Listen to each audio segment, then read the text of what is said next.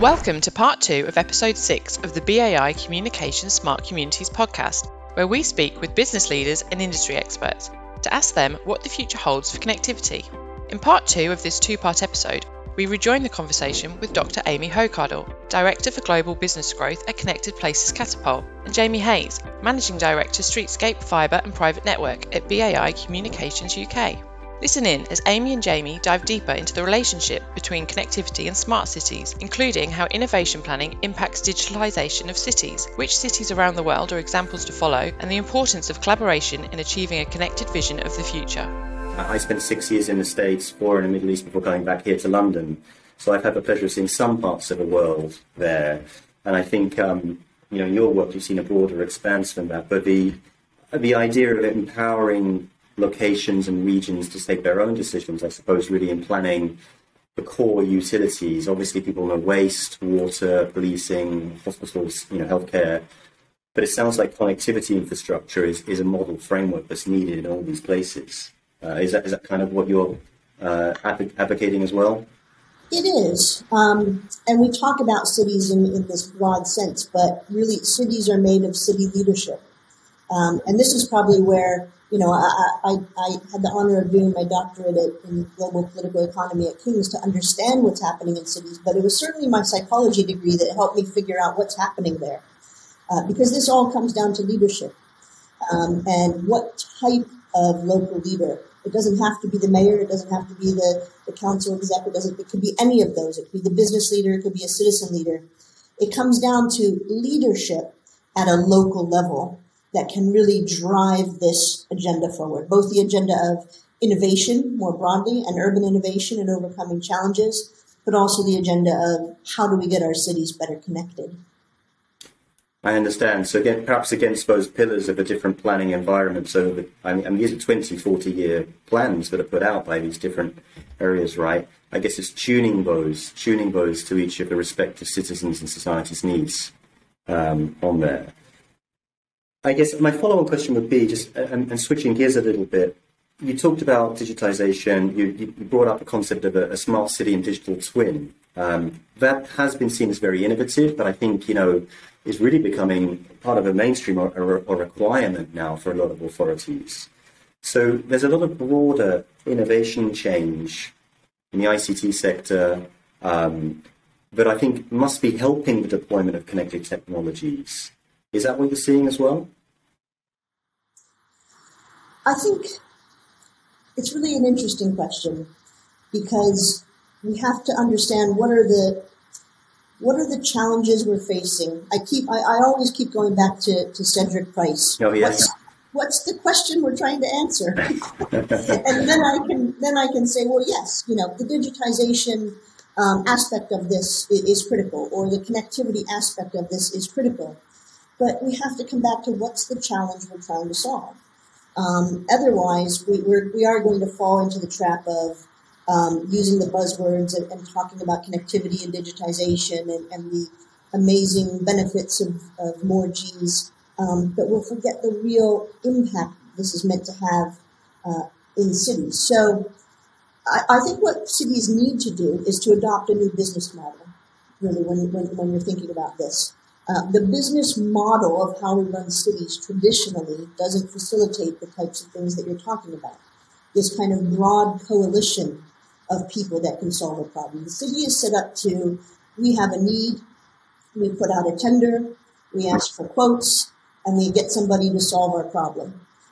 You can see this even in innovation. This is where innovation and digitization, in my opinion, is not thinking about the question we're asking. So when you take cities, for example, that say we have a very serious parking problem, and what we really need is better digitization so that we can have a smart city app, so that we can track all of our parking spaces across the city and reroute people and redirect them, and then we can determine if we need more parking spots, and that's what we really need. And that's missing that long-term horizon that you're talking about, that planning for 10 or 20 years in the future. Do we need an app that helps us find a better parking spot, or do we need to rethink the future of mobility in our city? So those are the juxtaposition of the types of questions that we should be asking. We don't have a parking problem. We have a future of mobility problem, a healthcare problem, a wellness problem that we can use innovation and connectivity to address. And so I think we really need to change the way we're thinking about these challenges. I love the example of Cedric Price, the practical man there on the shoulder, always going back to the problem we're trying to solve. And not just adding another G, not just making a kind of leapfrog, once every decade kind of generational change for the sake of because the standards are there. I've been lucky enough to hear about recently some quite innovative work in parking, low RAWAN IoT kind of deployment here in London. But actually, the simple use case was to check where floodwater was coming up, in that particular borough. And in fact, the borough leader was telling me that 2 lives have been saved since deployment because they were able to detect, when dangerous conditions were happening in that particular area. So, I'm stumbling on these kind of examples and finding them. I wonder, with the spirit of Cedric there, a practical man, kind of what other cities around the world are casting a great shadow, to follow, a good example and best practice. Maybe you could give a couple of examples of what you feel makes them world leading. I'm going to, again, stop myself from giving top 10 cities, as I won't give top 10 apps, because I think that every city, I think the real test question here is, what are cities trying to accomplish? So what we're trying to accomplish is going to be different in London than what cities in India are trying to accomplish, than what cities in the Middle East are trying to accomplish, or Africa. So rather than ranking cities, I think we need to look all over the place and pick little things that cities are doing. Because this is not about who's creating the best digitized city. This is about who are testing things, who are slowly advancing the solutions to these urban challenges. So you can't brush it with a broad stroke. You have to look around, and you can certainly give examples of cities. Dubai is testing a lot of things. They put things out there, they test it. And this goes back to these things may or may not work. Cities that allow things to fail and then test something new is quite important. So you can see Dubai testing lots of digitization. You can see them testing lots of traffic applications, flying taxis. I mean, this is all a big test bed. You see the same thing happening in Singapore. Lots of different types of testing going on around digitization, innovation, services, infrastructure solutions, things like interactive street furniture. You can find equally amazing examples across places like Sao Paulo in Latin America and Brazil, where they're testing cutting-edge applications in the bus rapid transit system and improving those services. So it's not about saying, give us a city. We want, and I understand that desire. We want to see who's doing it, and we want to say, we want to copy that. So the aspect of collaboration is critical. And this is why I think the age of cities is also really interesting, because cities can collaborate on these issues far better than national governments. It literally takes, an act of government to share things with another country, but cities are free to connect with each other in cohorts on issues all around the world. And we see groups of mayors and organizations like C40 pulling cities together, ICLEI addressing climate change. The UN is doing a lot of gathering of cities and cohorts around development issues.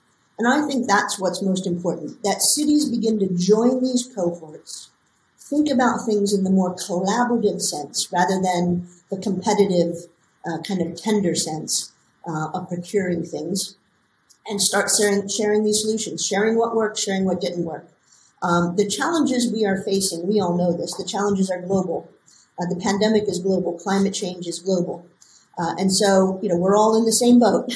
And unless cities start to collaborate, test, and enable that type of environment where innovation can flourish, we won't make the advances we need. And in that sense, you can't rank cities. And you can't pick who's doing what best, because it's about creating the best testing environment. Interesting you picked up Dubai, Singapore, Sao Paulo, testbed and collaboration kind of examples.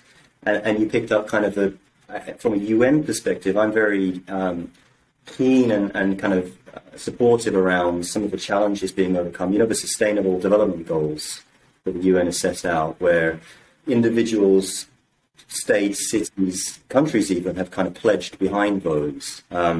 These bring to life kind of the real challenges, I suppose, that in this age of cities we're all facing. We are all in the same boat.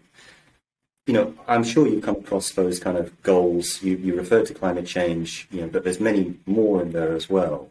Many simple challenges that still exist in terms of poverty and inequality and wealth distribution.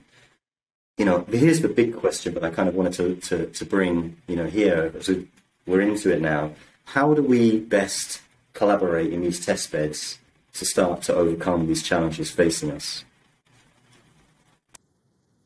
Some of these inequalities are really, really significant, and some of these challenges are around gender gap, poverty gap. These are really serious and big challenges.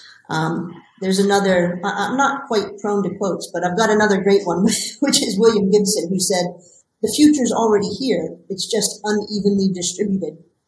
And so, we have the technology, we have the innovation, but it's not reaching some of those that need it the most. I think the example of Sunderland is a fantastic one. And I think it's great because what it shows is Sunderland is not one of the mega cities. It's a secondary city. It's a fantastic city here in the UK. And what it shows is that any city, if using the right approach, can start to tackle these issues.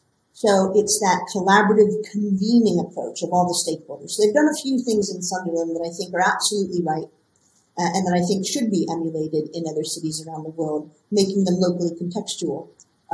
Sunderland has created a convening of all stakeholders, a collaborative approach to this. They've gathered together academia, business, government, citizens. You need to have buy-in across a large group of people if you're going to really set that vision that Sunderland has, which I think is the second most important thing, of that 10, 20-year vision. We're not trying to hit some KPIs in the next fiscal year.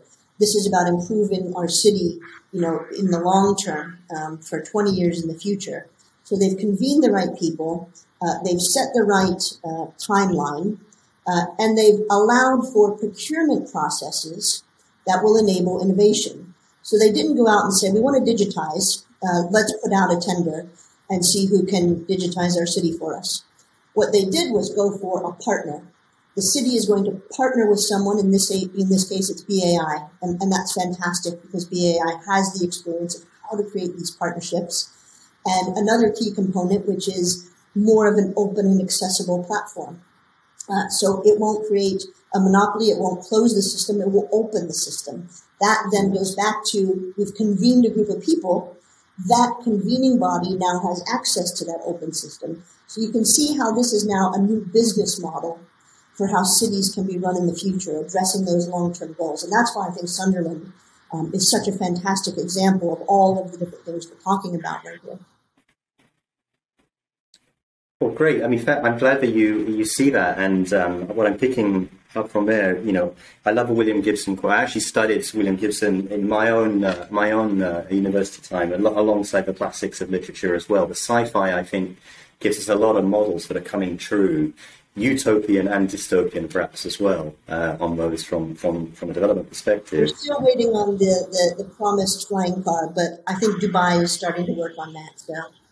So let me reflect on those themes, Amy. We've talked extensively here. I think you've really succinctly and concisely answered my questions, and thank you for helping me learn, on the benefit of your experience there.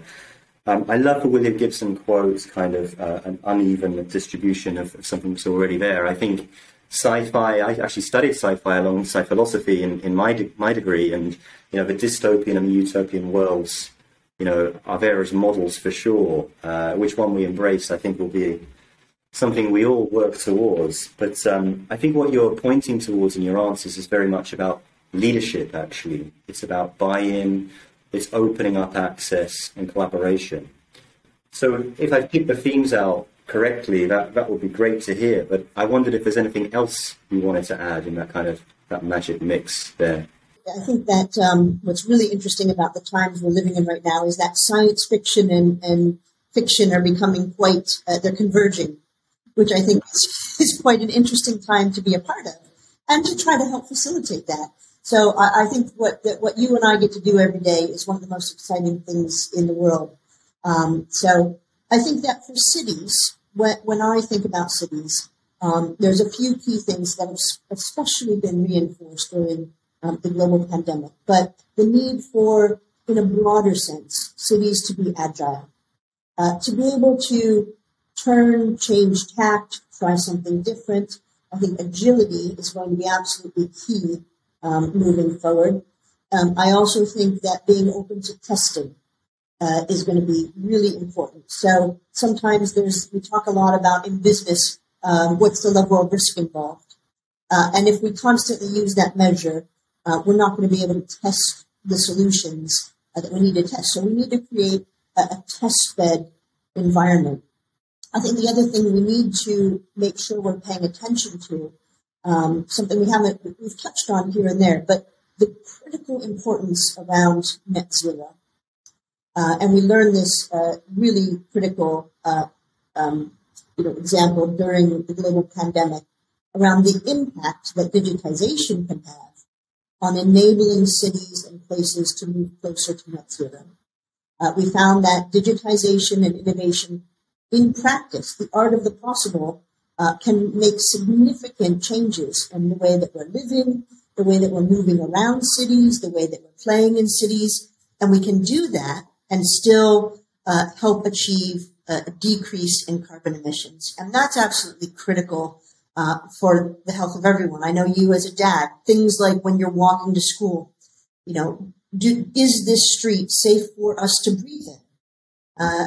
Are my children getting an unhealthy amount of carbon dioxide? These are very serious issues, and they're very practical. They're right outside your front door. And sometimes we need to make sure that we're making the connection that digitization, that connectivity, and that innovation can be a solution to enable some of these big changes that don't necessarily seem right away like they're connected to digitization. But what we've seen with the global pandemic is that they are. And that it can be a big part of the solution. So I think it's critical that we think about test beds, agility, and always keep the concept of net zero at the forefront when we're thinking about enabling these changes in cities. Well, thank you, Amy, and I appreciate that. Having just done the school run, I'm an asthmatic too, and the air quality is definitely something I worry about for me and my kids. But I think that's a great way to wrap up our Smart Communities podcast today here at BAI. And just on behalf of the team, thank you so much to you and to the Connected Places Catapult for all you're doing with us together. It's an absolute pleasure to be here, Jamie. Thanks so much for having me, and I look forward to working with you in the future.